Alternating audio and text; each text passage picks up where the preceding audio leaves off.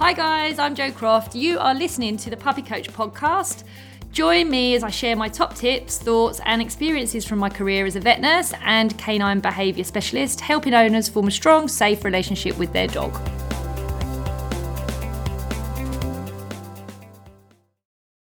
At the age of 11, I pretty much decided I wanted to be working with animals.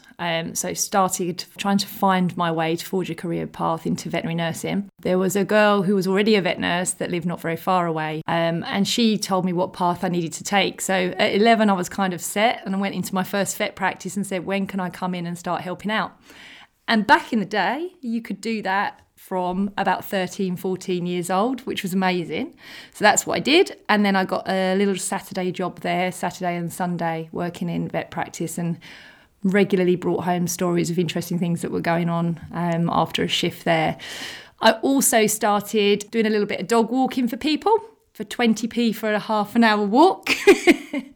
And I walked a neighbour's dog, a little beagle called Luke, who was the first one that I walked, and he couldn't be let off lead because he was a beagle and hounds like to run away. So I walked him for half an hour for my 20p, which then gave me some money to go to the shop and get penny sweets, 20 of them.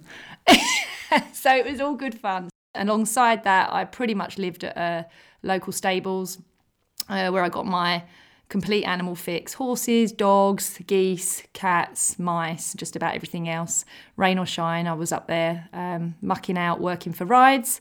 My first pet was a budgerigar named Bobby, which used to defecate in every light we had in the whole house. So I'll have great memories of little Bobby, and he was my first pet. Absolutely devastated when he left us.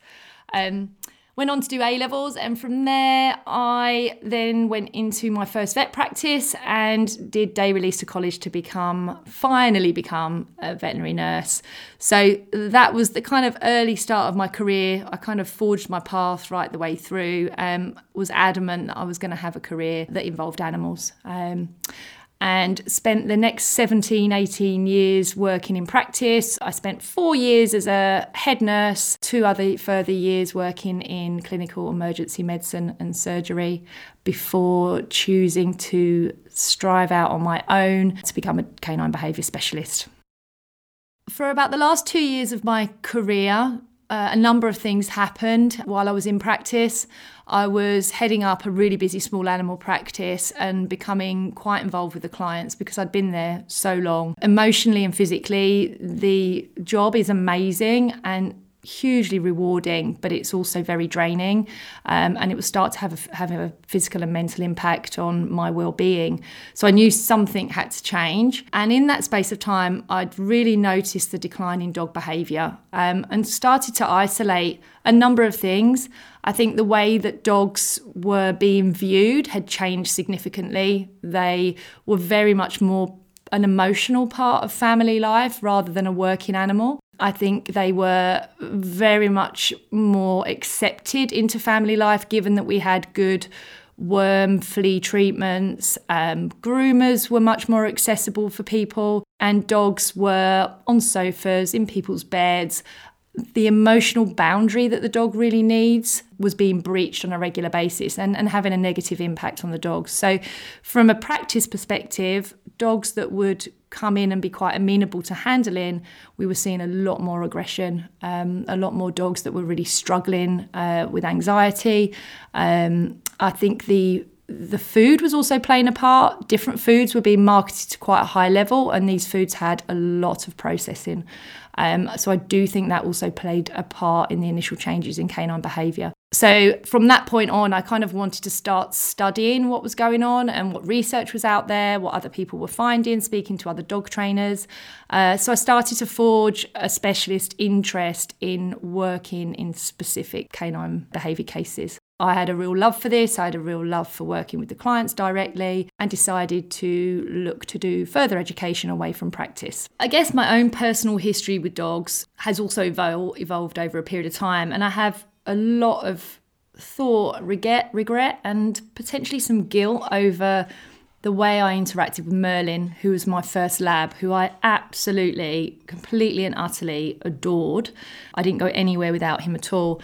But growing up and trying to find your way as a young adult, buying my first flat, not having really any money, trying to pay a mortgage and working full time, it became quite difficult. There were certain areas of my life that took my focus and were quite difficult emotionally. And I found that actually I lent on Merlin far too much. He was a dog that suffered with severe allergies. I know quite a lot about food allergies and atopy just because of what I had to deal with him and the people that I met on my journey getting him better. But it's ironic now, with what I know now in my career, that I help people with dogs with allergies. So essentially, stressed dogs produce histamine. And histamine, as we know, is a big trigger for skin and gut allergy reactions. So had I had this knowledge back then, I would definitely have been able to have supported him much more rather than leaving him open to whatever was going on in my life. He also, on another level, taught me a lot about canine behaviour, and I guess my core learning came from watching him interact with other dogs, interact with people. When I started out on my own, whilst I was doing all my qualifications, I ran a dog boarding, walking business. I did everything that people needed me to do, clip nails, looked after dogs post-surgery, had dogs living in my house. I did pretty much everything and anything I could to get extra knowledge and to be able to view body language and canine communication. And a big part of that was Merlin's ability to interact with those dogs and teach me when these dogs were sound, teach me when I was right about dogs and teach me when I was wrong. So often in the early days, if I was assessing a case, I'd take a break about an hour in and say, can we just do a walk together and introduce your dog to my dog? And that would allow me then to see whether I was along the right path. Although I gave him an amazing life, and he really did have an amazing life, I feel now that behaviourally I could have done more to have supported him with his medical needs. From there on in, I've had Marley and currently got Hogan, and I'm about to welcome a new arrival, all being well. As most people that spend a lot of time in my world will say, I don't ever really stop. There's a hell of a lot going on all the time. And I think a lot of people kind of look in and think, how on earth do I juggle all this stuff?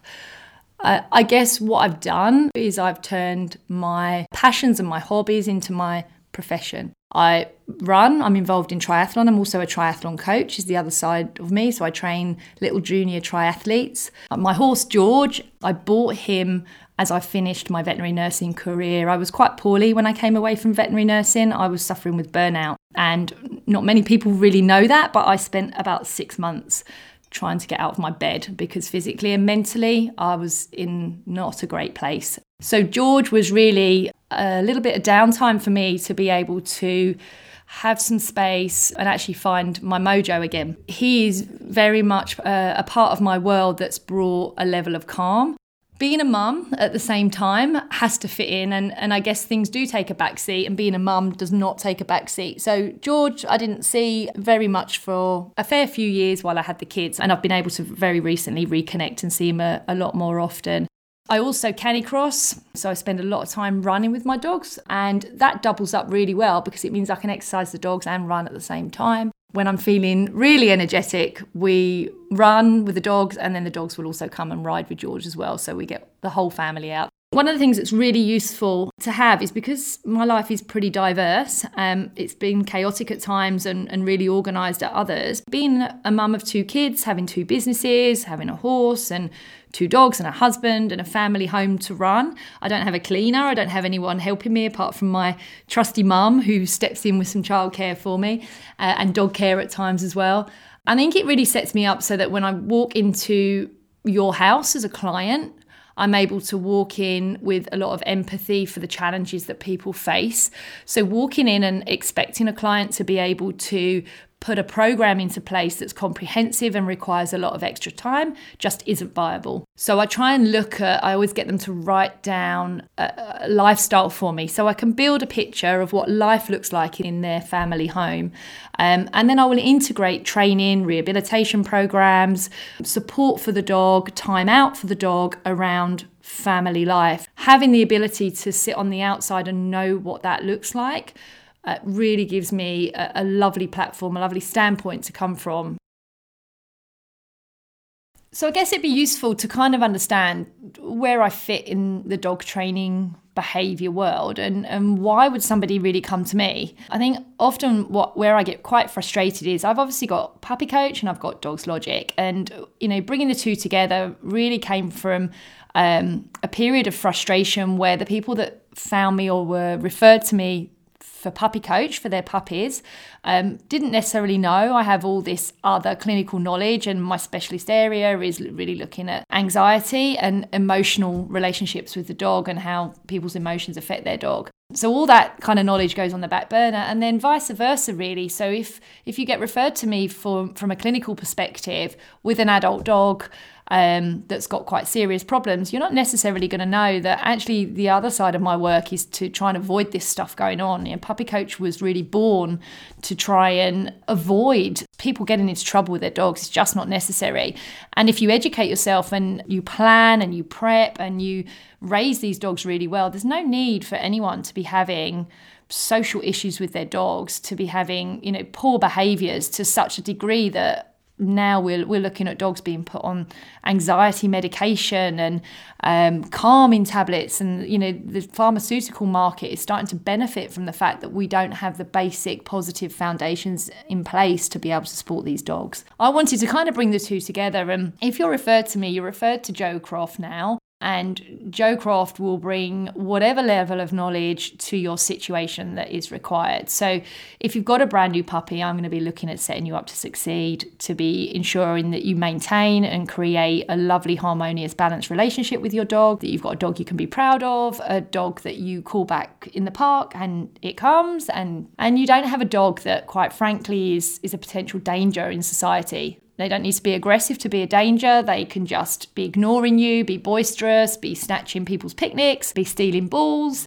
The people that come to me through the clinical side of the business don't necessarily know that I've got this package in place that took 3 years to build, that would have supported them to have avoided these issues in the first place. So bringing the two businesses together and offering a Joe Croft platform out there for people to come to so they can access all of my knowledge is going to be much more beneficial for clients when they come to me.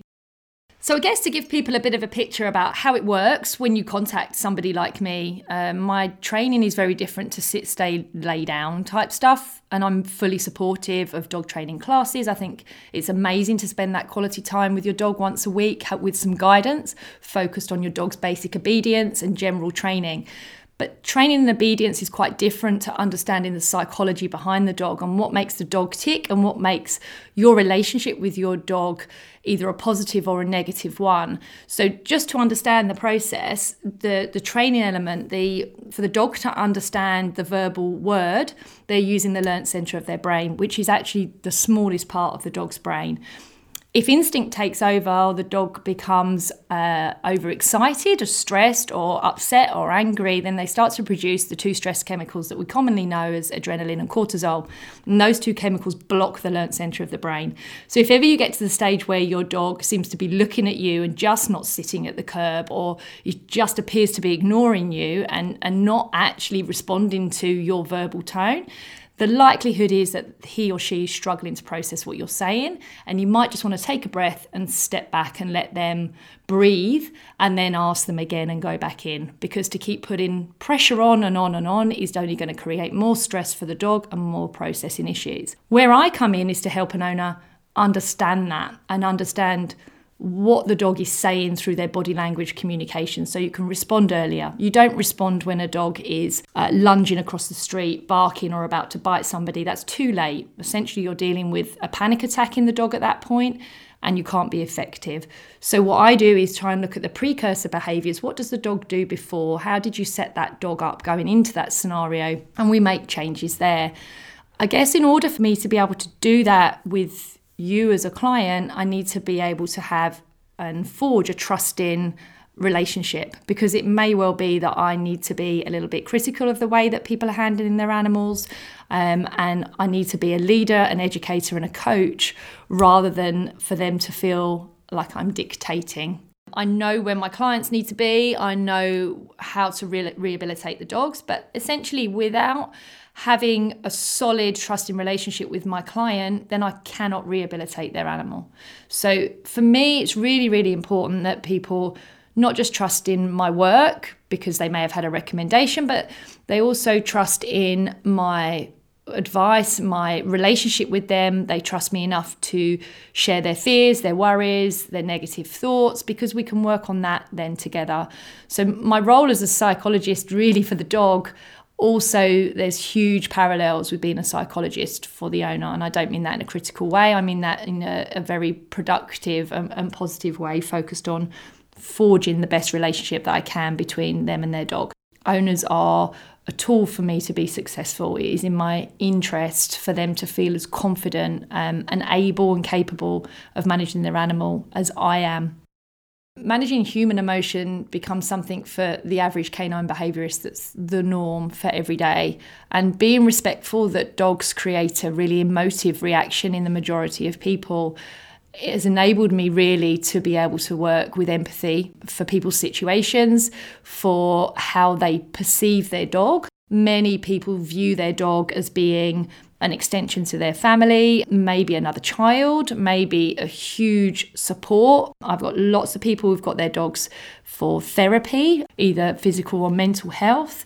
And for me to understand really the motivation of why the dog has been acquired, how the dog is viewed, gives me a lovely window into what path I'm then going to take in order to set them an effective program. So although the parameters of every program I set are very similar, the dog is very simple and works by a very straightforward social hierarchical code, which should be involving respect on all parties and kindness and loyalty. What that looks like in each individual household will be different. So I'll take into consideration the environment that I'm working in. I could be working in a studio flat, which is absolutely fine. I could be working in a 10-bedroom house. I may have a garden. I may not have any outside space at all. So I need to be able to ensure that whatever program I set my clients is malleable for them and that it will adapt. So just to discuss the current situation evolving in the dog world from the pandemic, and I'm sure every dog professional will have a different viewpoint on this, so this will just be my standpoint really on what I've observed.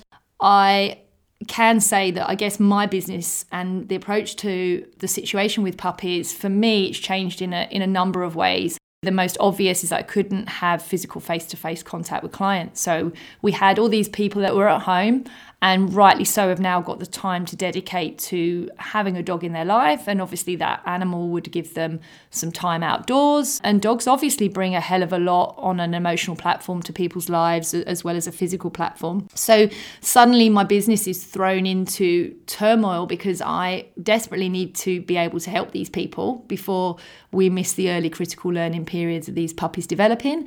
But I can't physically get there. So prior to lockdown, I was doing some consults online, people in different countries. I've done a couple in Australia, I've done a couple in America, and different parts of the UK. So I kind of had a concept of being able to work online, but it was still relatively new. So I still went with the same idea in that I ask all my clients to fill in a questionnaire. We have a conversation on the phone to forge some sort of relationship. They were sending me some videos of their puppy so I can see the body language. And then we were able to put together roughly 90-minute to 2-hour video call where we covered all aspects of being able to educate them, setting up their homes, meeting the puppies via Zoom, and actually turned out to be pretty productive. I've got my support package in the form of the book and videos for Puppy Coach, which enabled people to be able to see physically how I work with them as well. So writing reports, being able to understand what was going on, actually I got pretty efficient at it, and the more positive results I got, the more confident I was to be able to keep that going. I guess what I didn't consider initially in the early part of things changing was the long-term impact on the experiences these puppies would have. So the organic learning that puppies get when they arrive in a house and the owners just need to pop on the school run or just need to pop to the shops. So the puppy will have they're conditioned to a very short period of time where they're just left for a brief period and then the owners return. So this kind of lovely organic lifestyle learning where they're learning solitary time but with not such a great invasive impact had been lost. Solitary time for the dog is completely alien.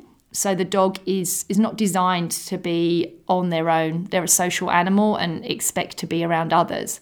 So in order to get a puppy to be able to cope, that has to be taught, and the dog has to be positively conditioned to downtime alone when the owner is in the home, so that when they start to step outside, they can actually cope with that process. And this just didn't happen. So the first experience that some of these early puppies in the first lockdown had of being left alone was when they were kind of midway through adolescence. And actually, it's been catastrophic. So normally I would get calls from people with separation or over attachment issues when the dogs are kind of 6-7 months old. If that's happening then, I can pretty much turn those cases around within a couple of weeks. These cases were taking and are taking 2 to 3 months, in some cases longer, some cases shorter. They're all obviously different. But I've had to really change my timelines that have been set in stone for the last 18 years now, and actually appreciate that some of these dogs are going to be traumatised by being left at 6 to 8 months old instead of experiencing it 10 to 12 weeks in a really subtle, organic way. They are suffering from trauma because they're just not conditioned to cope with it. So from my perspective now, having the ability to be able to educate owners and support these dogs is one of the big motivations for running the podcast, and also doing a YouTube channel with lots of advice out there so people have resources they can turn to that hopefully they will trust. I had a chat with a colleague a few days ago. She's had to just put a note out to her clients reluctantly to say that she will be unable to take phone calls now, and actually people will need to book in for a consult with her because she's just on a limit with the amount of referrals and puppy consults and people phoning up for advice, and all of us are generally only kind of one-man bands, and we're all trying to manage cases. So I messaged her to say I was in the same predicament. I would happily spend 45 minutes on the phone to a client, free of charge, discussing their situation, building some trust, and giving them the opportunity to decide if they wanted to work with me or not. And that's just no longer viable. I just physically do not have the time to do that, which is awful because I want to be there for everyone. But it has got to the stage where the sheer volume of puppies and now adolescent dogs, puppies that are being bought now and adolescents coming in from last year in the first lockdown, owners are requiring so much support that actually I need to prioritise who I can speak to and when I can speak to them. I think there'd be many scenarios whereby people with animals or with dogs generally will reach out to their veterinary professional. I've got great relationships with vets and I'm very respectful of that, and I'm happy to support them. It is not possible for a vet in practice with the 10 to 15 minute consult appointments that they've got to be able to support every client's needs when they walk through the door with a brand new puppy and 100 questions. As dog behaviour professionals, we're really offering a supportive role for the vets where we can help those clients, spend a lot more time with those clients. I had a vet I'm very close to who phoned me one morning to say that in her morning surgery between 9 and 11 a.m. she'd seen 17 brand new puppies come through the door.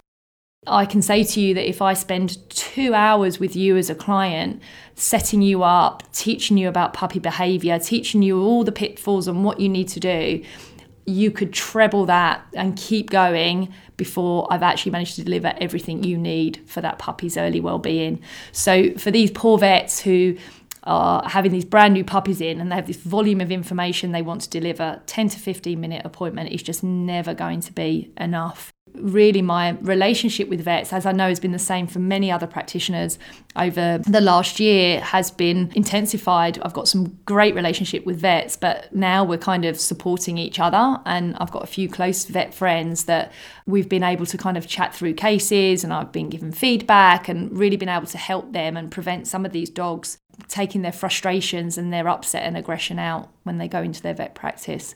I think the other thing that clients need to remember is the puppy that arrived at the vet practice during lockdown was taken away from its owner, usually picked up, taken into a vet practice, handled professionally and with care, there's no doubt about that. But the first experience for that puppy in vet practice would have been quite intense. So creating scenarios whereby that dog now, or that adolescent dog, needs to visit the vets and have a fun time. Once we have the opportunity to do that, I would absolutely be encouraging clients to go and do that. Just take your puppy in or take your adolescent dog in to say hi to everybody, be weighed, get a couple of treats and go home with no pressure. Because if their only memory is to have been taken off with a bunch of strangers through a COVID pandemic, then when they go back as a fully fledged adult, they're not going to be very impressed about being handled. The introduction of designer breeds, I guess, is something we should consider.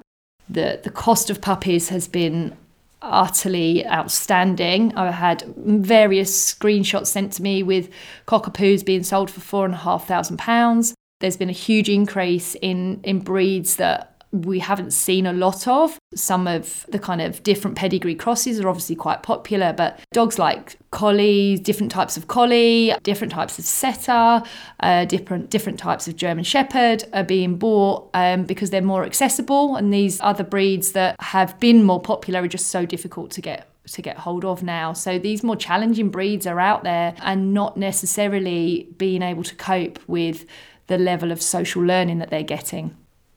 It certainly affected my life in a huge way. Marley dog is a golden doodle, and he's second generation golden doodle, and he had the best upbringing. The breeder was amazing. She delivered a fantastically well socialised puppy. But what transpired with him when I met him on a consult was he seemed to be internally really quite challenged and in conflict with himself. And if you think about these breeds in general, and I'll talk in general about them rather than specifically Marley for now, essentially what you've got with take the cockapoo is you've got a real social pleaser in the form of the cockapoo. They're very sensitive dogs, really want to succeed, very strong working drive. And then from the poodle element, you've got a much more aloof dog, stubborn dog, really quick learners, really great pets. They can make amazing pets, but they are also quite a strong and determined working animal with quite a lot of dominant type traits. So if you watch the poodle's stance, posturing, that doesn't mean they're a dominant dog. That's for a whole nother podcast, and that's very different to what I'm saying. But dominant traits, I mean, their posture's quite strong, they're quite intense, they are usually very confident dogs, particularly the standard poodles I'm thinking about. So when you mix these two breeds together with two completely different innate drives, you cause conflict in the dog, and they have to think for themselves, which way do they go? Which innate drive do they pull off of? And often the frustration that comes from that comes in these huge bouts of anxiety. So you might see hyperexcitability, you might see processing issues where the dog just freezes, the dog might be really intolerant to sensory touch and handling, they might be an absolute nightmare with prey drive, so chase drive instinct is off the scale, so they chase and run after everything and lunge at everything. So any time where there's lots of external pressure, you'll see that dog lose the ability to cope. So having a stable environment at home and one where they're protected from human emotion and they have the ability to have time out and some downtime is something that needs to be managed really carefully so you don't cause unnecessary stress, but definitely put in place right from the very start so that you're looking at supporting these dogs and being able to offer them guidance rather than letting them go in on their own, watching them fail and then having to try and correct poor behaviours, which is never advisable.